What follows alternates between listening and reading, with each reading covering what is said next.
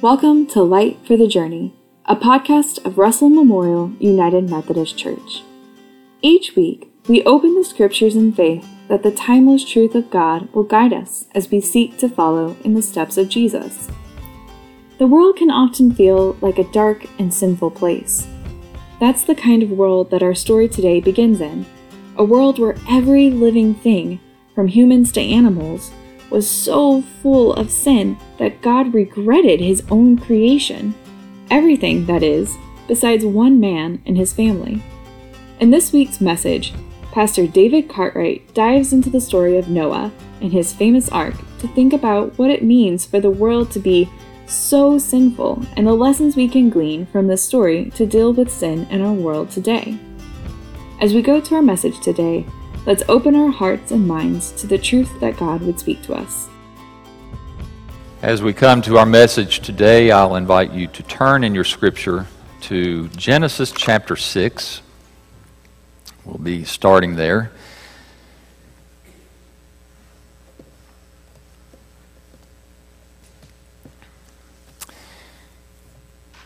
Before we read, let us pray.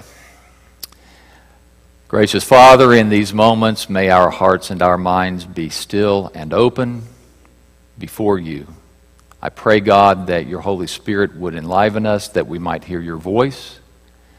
I pray, Lord, that your Holy Spirit would guide me to speak words of your truth, to speak them in simplicity, with love and grace, that you would accomplish in our midst your good and perfect will. For every good thing that we receive and experience now, we offer only to you the praise and the glory in the name of Christ our Lord. Amen.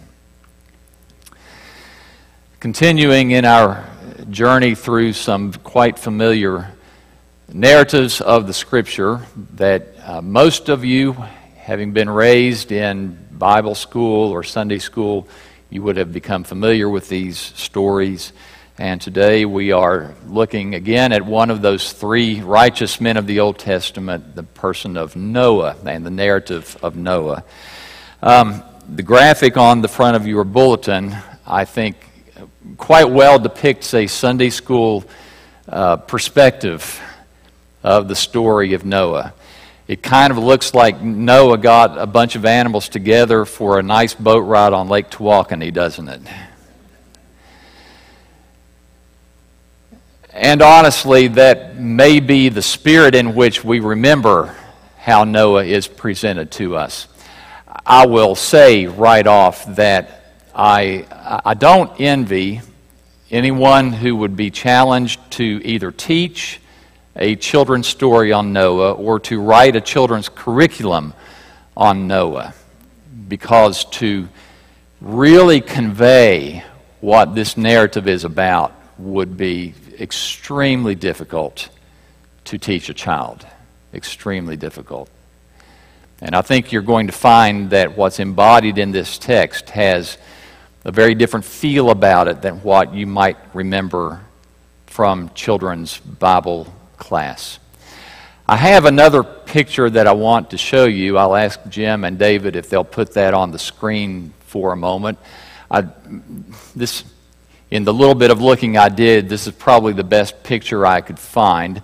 If I were to ask you what you see here, the first answer you might give would be a ceiling of a church, right? Do you at least see that? Okay. And then if I asked you a second time what you see, what would you say?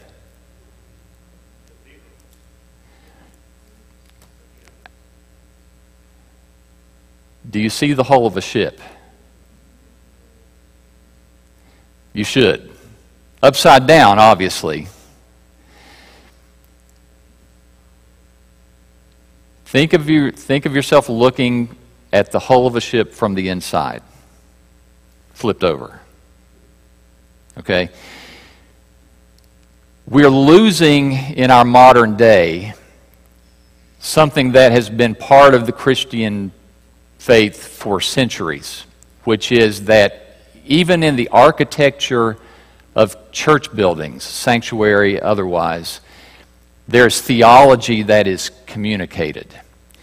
That has always been so, not so much in modern worship spaces that are created to look more like an entertainment center or a theater, but sanctuaries throughout the centuries were created to teach the theology and the story of the Scripture. And so you will go, and if you go into many old churches, especially the Catholic, the Orthodox churches, you will find ceilings that look like that. Some of them are so ornate that the symbol is, that it actually gets a little bit lost. But as you go and visit old church buildings like that, keep your eyes on what that ceiling looks like. It is created to look like that for a reason, so that you are reminded of the story of Noah, that you are reminded of the vehicle of God's salvation that God had provided at that time. We get to the narrative of Noah in the 6th chapter of Genesis, and I want you to read along some of these sections with me. I'll tell you right up front that we're going to skip the parts of the narrative where you get the instructions on building the ark, the calling of the animals 2 by 2. Some of those things you're quite familiar with. But I want to look at some of the different parts of this. And right at the beginning, read with me at Genesis chapter 6, and we're just going to read verses 5 through 12. Then the Lord saw that the wickedness of man was great on the earth, and that every intent of the thoughts of his heart was only evil continually. The Lord was sorry that he had made man on the earth, and he was grieved in his heart. The Lord said, I will blot out man, whom I have created from the face of the land, from man to animals to creeping things, and to birds of the sky, for I am sorry that I have made them. But Noah found favor in the eyes of the Lord. These are the records of the generations of Noah. Noah was a righteous man, blameless in his time. Noah walked with God. Noah became the father of 3 sons, Shem, Ham, and Japheth. And now the earth was corrupt in the sight of God, and the earth was filled with violence. God looked on the earth, and behold, it was corrupt, for all flesh had corrupted their way upon the earth. It's unavoidable. We come face to face with 2 things: the holiness of God and the depravity of humankind. Those 2 things, I would contend, we hold in direct proportion to one another. What I mean by that is the degree to which you comprehend, which really is incomprehensible, the degree to which you think about God being holy is going to be the same degree to which you understand and think about man's sinfulness. You will not have a proper understanding of God's holiness if you think sin is a small thing. Now, you might think otherwise. You might contend that, oh no, I mean, God is holy, holy, holy. We sing that, don't we? Holy, holy, holy. I mean, God is really holy, but, I mean, sin really isn't that big of a deal. No. If your idea of the corruption of humankind is small, your idea of God's holiness is small as well. And that's the contrast that comes into play when this narrative begins. A holy God who is so perfect that you and I cannot comprehend in our minds looks down upon the corruption of man, and he is appalled.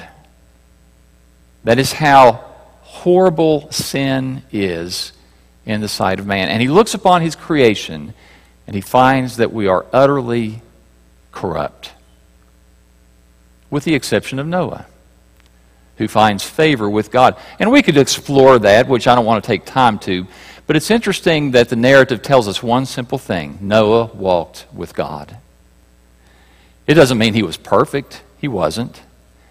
But it sets him apart. The writer of Hebrews in chapter 11 uses Noah as an example. that being forewarned of things that had not yet come to pass, Noah built an ark, and by doing that he condemned all other humankind. Condemned it? Really? Yes, because Noah found obedience to be the way when all the rest of the world wanted to walk as if God was a second afterthought. That's what set Noah apart, and Noah found favor. But other than that, God looks down in his holiness. In verse 7 it says, God says, I will blot out man. Does that shock you? Does it seem to be an overstatement? Does it seem to be an overreaction? Do we think, oh my gosh, how could God react? I mean, to that degree. And if that's the way we think, I would contend that we try to put God in the same camp we are. Now, you and I, if we're honest with ourselves, probably have those moments when we get angry about something. Anybody ever get angry about something? Okay. And then you look back at it, either of your own initiative or maybe somebody close to you just kind of helps you there. And you realize that you have maybe reacted more greatly than the circumstances determined, okay? You say, it wasn't that bad, was it? My reaction was too much compared to whatever the issue was. But let's not put God in that camp. God is not an overreactor. If God's reaction to the corruption of man shocks us, it is because we have thought too little of the depravity of humankind and or too little about God's holiness. And those two things come right to the surface when this narrative gets underway. God's reaction is not an overreaction. He simply says that what they deserve is what they're going to get, which is judgment.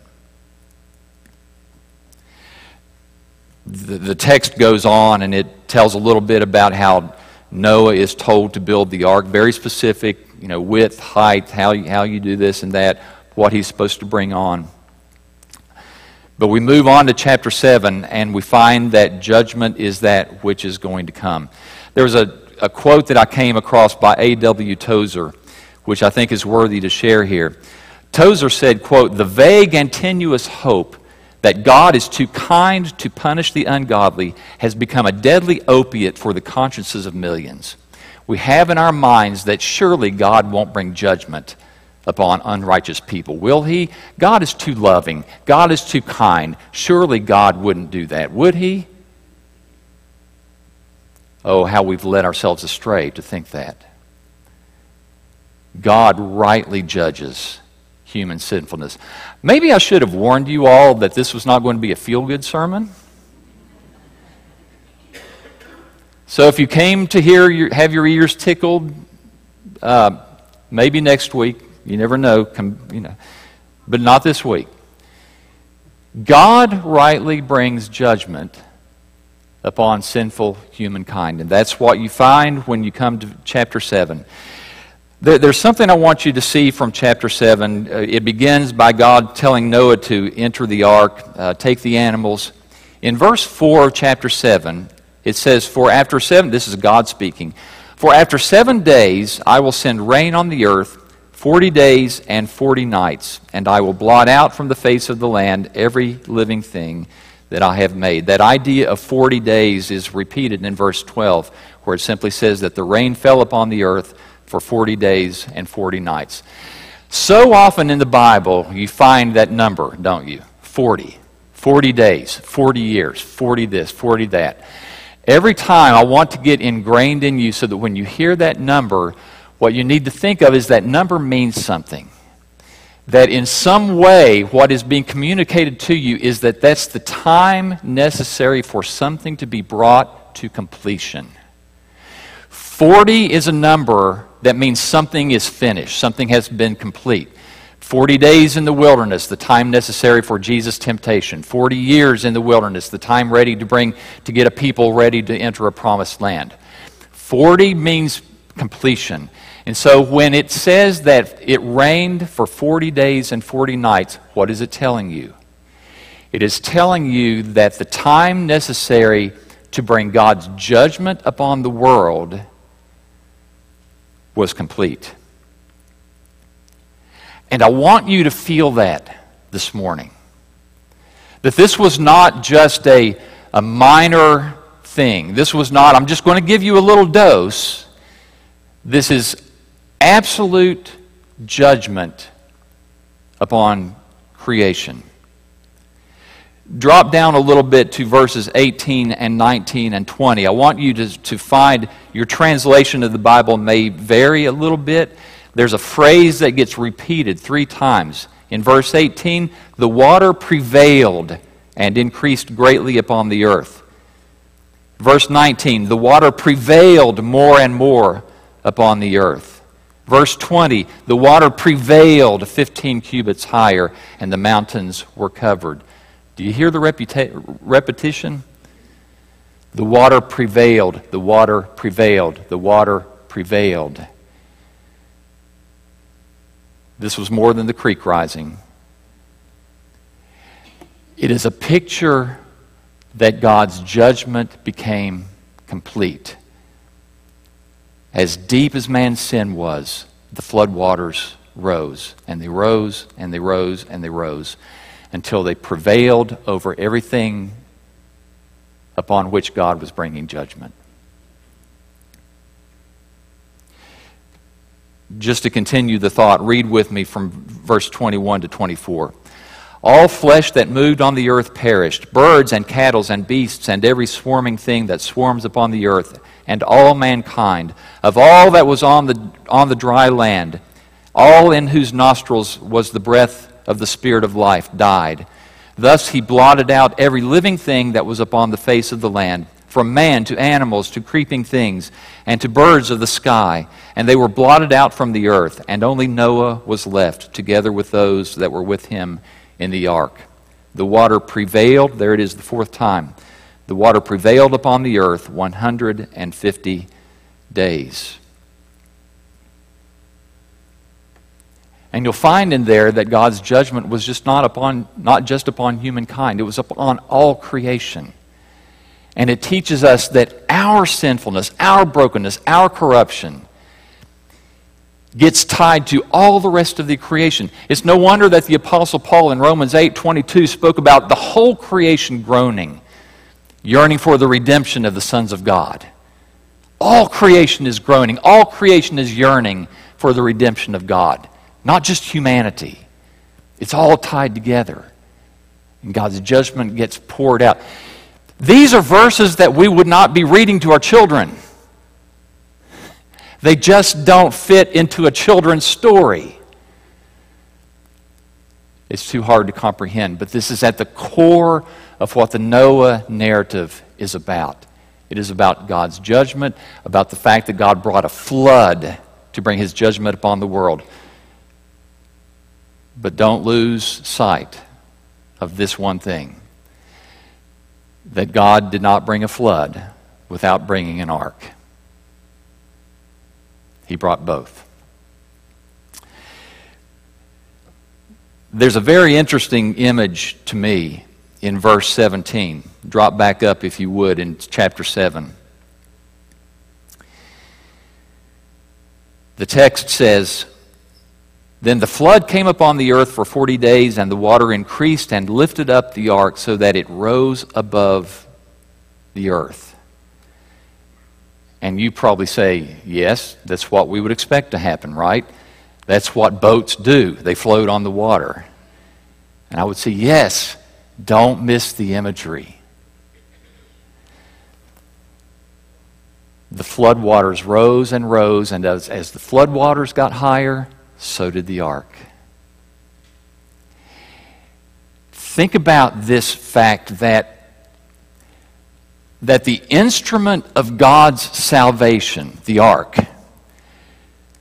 literally was in the agent of God's judgment, the floodwater. It was sunk down into it.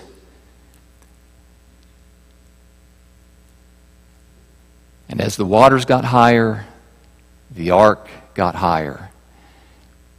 And so many times the narrative told us that the waters prevailed, the waters prevailed, the waters prevailed. The waters prevailed over everything with one exception: the instrument of God's salvation.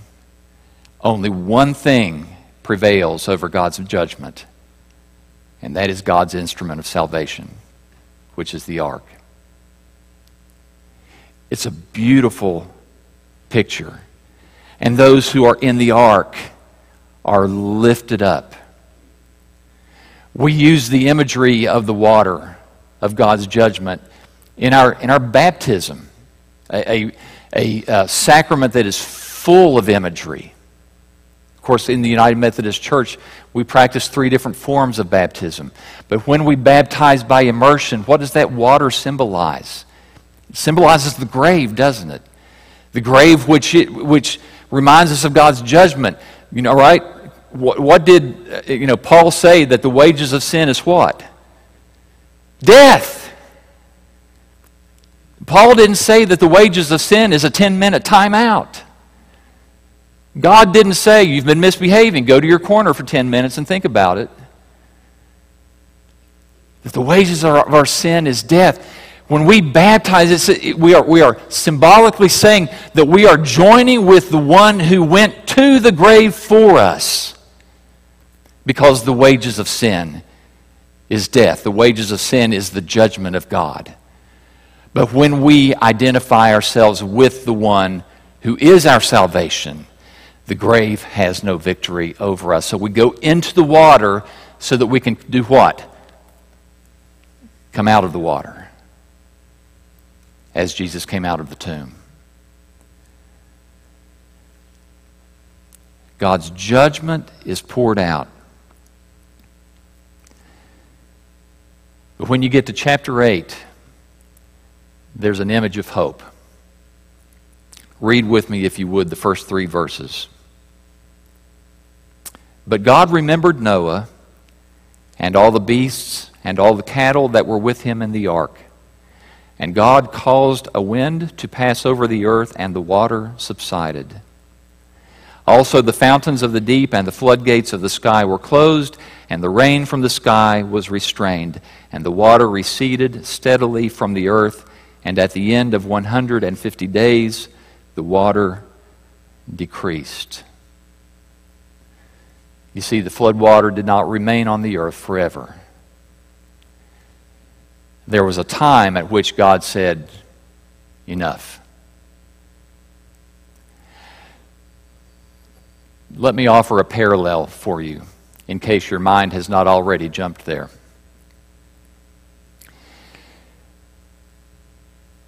When our Lord and Savior hung on the cross of Calvary, He hung there for how long?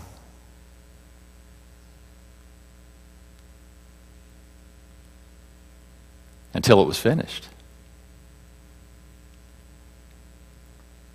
Isn't that what He said? You see, our minds wanted to go to, well, let's see, how many hours was it? No, He hung there until it was finished. And He said so. What did He mean by that? The sin of the world. The sin of the world was being put on the one righteous Son of God. And He hung there and took that until it was finished. And when it was finished, He said so. There's a beautiful parallel here, because God says about His judgment, it's finished. And when it's finished, redemption set in. 150 days, the flood water subsides. Interestingly, it takes a whole lot longer than that for the land to actually dry out. You'll find, if you look closely at the text, that Noah and his party are in the ark for the better part of a year before things actually get to where he can leave. But God's judgment finds an end. And when it's finished, it's finished. God then moves to a time of covenant. Before we leave chapter 8, I want you to look at verse 21. There's something interesting there that we need to note as we move along. Verse 20 tells us that after they had left the ark, Noah made an offering of every clean animal to God. Verse 21 says, "The Lord smelled the soothing aroma, and the Lord said to himself, I will never again curse the ground on account of man, for the intent of man's heart is evil from his youth, and I will never again destroy every living thing as I have done." Two interesting observations. One is that the heart of human beings never changed, did it? You would think that the story might turn of saying, and from this point on, the hearts of humans were stellar, perfect, inclined toward God. But nothing changed. Nothing changed. And God knew that. They still haven't changed. But something did change. God said here, "I will never again curse the ground on account of man." Now there's disagreement on exactly what that really means. Did God mean that there would be no new curse put upon the ground? Did God mean that he was going to reverse the curse that was already on the ground that came in Genesis chapter 3? People aren't in a lot of agreement about that. We won't get sidetracked by it. There's a thought that I think moves us to a good place, which is that God is saying we're going to move toward a new paradigm. No longer will it be that we are stuck inevitably in this cycle of sin and judgment, and sin and judgment, and sin and judgment. Because if that's where we're stuck, we have no hope. But God says there's going to be a new paradigm.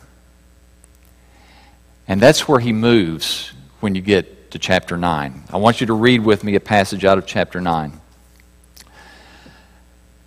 Beginning at verse 8.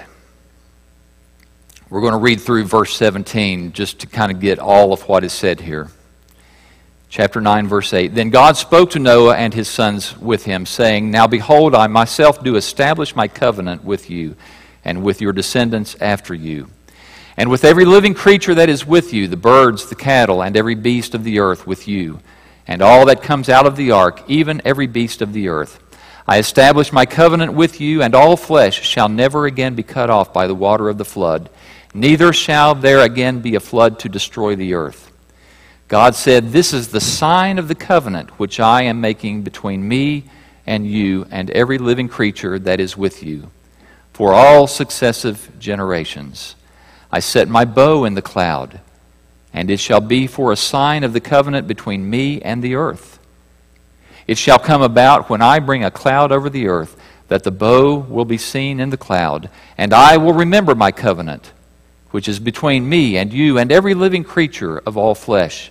And never again shall the water become a flood to destroy all flesh.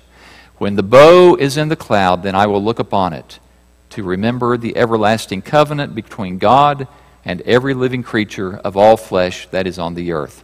And God said to Noah, This is the sign of the covenant which I have established between me and all flesh that is on the earth." This is the first time in Scripture where the word covenant appears. It appears a whole bunch of times after this, but this is the first one. We usually call this the covenant with Noah. Really, you could almost say it's a covenant between God and himself, where all the rest of creation benefits. God said, my covenant is usually agreement where there are terms on both sides. But in this one, God doesn't give terms to human beings. He just says the terms are with me. And the sign of it is the bow that I set in the cloud. And when I see that sign, I'm going to remember that I am making covenant with you. Not only with you as people, but with all of creation. That judgment, even though it might be deserved, is not going to be the paradigm in which we are stuck. Because there's going to be another way. There's going to be a place where justice and mercy come together.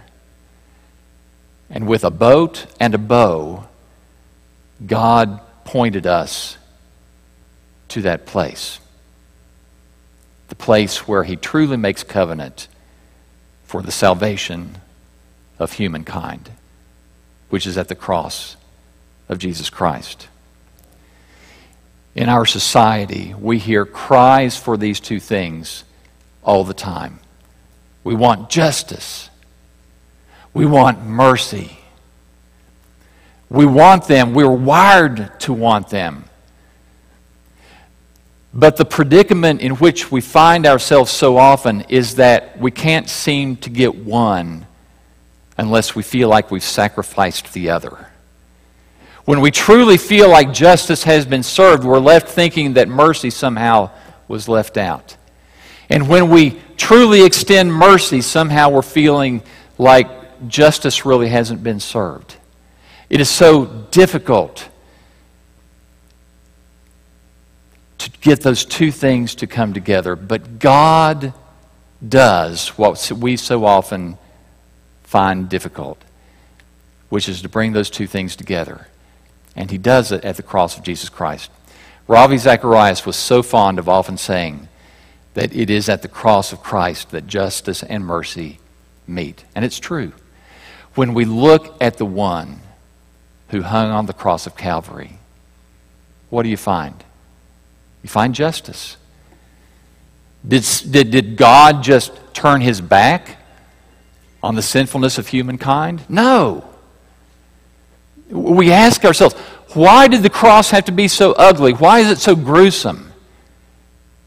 And the answer to that is go back to what we first discussed. It's that drastic contrast between the holiness of God and the corruption of humankind. That is how God views sin. It is just that ugly to Him. God didn't turn His back on punishment for sin. He put it all on Jesus. Justice was served, but not at the expense of mercy. Because when we feel like we need mercy, and usually, it's kind of interesting, it's been pointed out that when we're crying for justice, it's usually because we want it to somebody else. And when we want mercy, we want it for ourselves. No one said amen to that.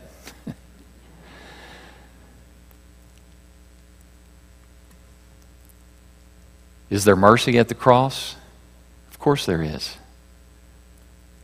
Because the one who hung on it looks down upon you and me and says, I'm doing this for you. If you ask the question, who deserved to hang on the cross of Calvary for the punishment of sin, the answer would have been any one of us. Any one of us. Any one of us other than the one who actually hung there.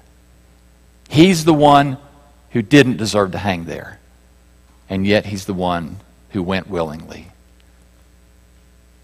So that you and I could receive mercy. We deserved the justice of God.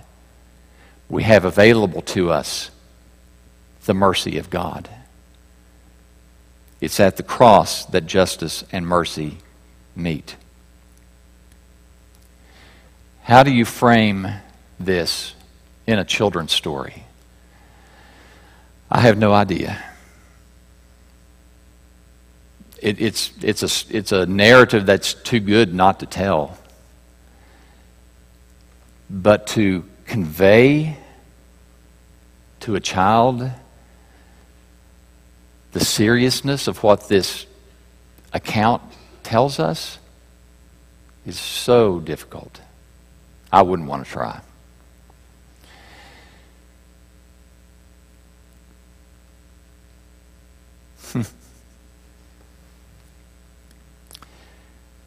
The ark. What is the one thing that rose above the agent of God's judgment? It's the ark. And that ark symbolizes God's salvation. Do you know who were saved? The ones who were in the ark. The only difference now is that when it comes to the gospel, the invitation is not just to one man and 7 of his relatives along with some animals. The invitation is whosoever shall come. And in the words of the writer of Hebrews, how shall we escape if we neglect so great a salvation? Do you know what the invitation is for us? Make sure you're in the ark. Because to stand before a holy God otherwise is something that we cannot do. Only in the ark of the gospel of Jesus Christ will we rise above and be delivered from the justice of God. And that's an invitation for you and everyone today. Make sure you're in the ark. Let us pray. Father, we confess it is difficult for us, really impossible for us to truly understand how holy you are and how corrupt we are. But Father, we thank you that you look with mercy and that you provide a way. We thank you, God, that your grace, the instrument of your salvation, is greater than all of our sin. And that in the ark of Jesus Christ we will rise above. Father, I know that there are many who may not be sure, who may not have come to you in repentance and surrendering their lives to you. And I pray, God, that this would be the day that they would do that you would speak to those hearts that are still estranged from you, that you would bring them to you, that they would know the salvation that you have offered in Jesus Christ. Father, may we truly just be agents of that gospel, agents of people. People are going forth and just saying, Lord, please help us get people in the ark, that their salvation may be known to you as well. Father, we thank you for that. We thank you that you are a God of justice and mercy, and that you have brought it together in the person of Jesus Christ. We pray this in his precious name. Amen.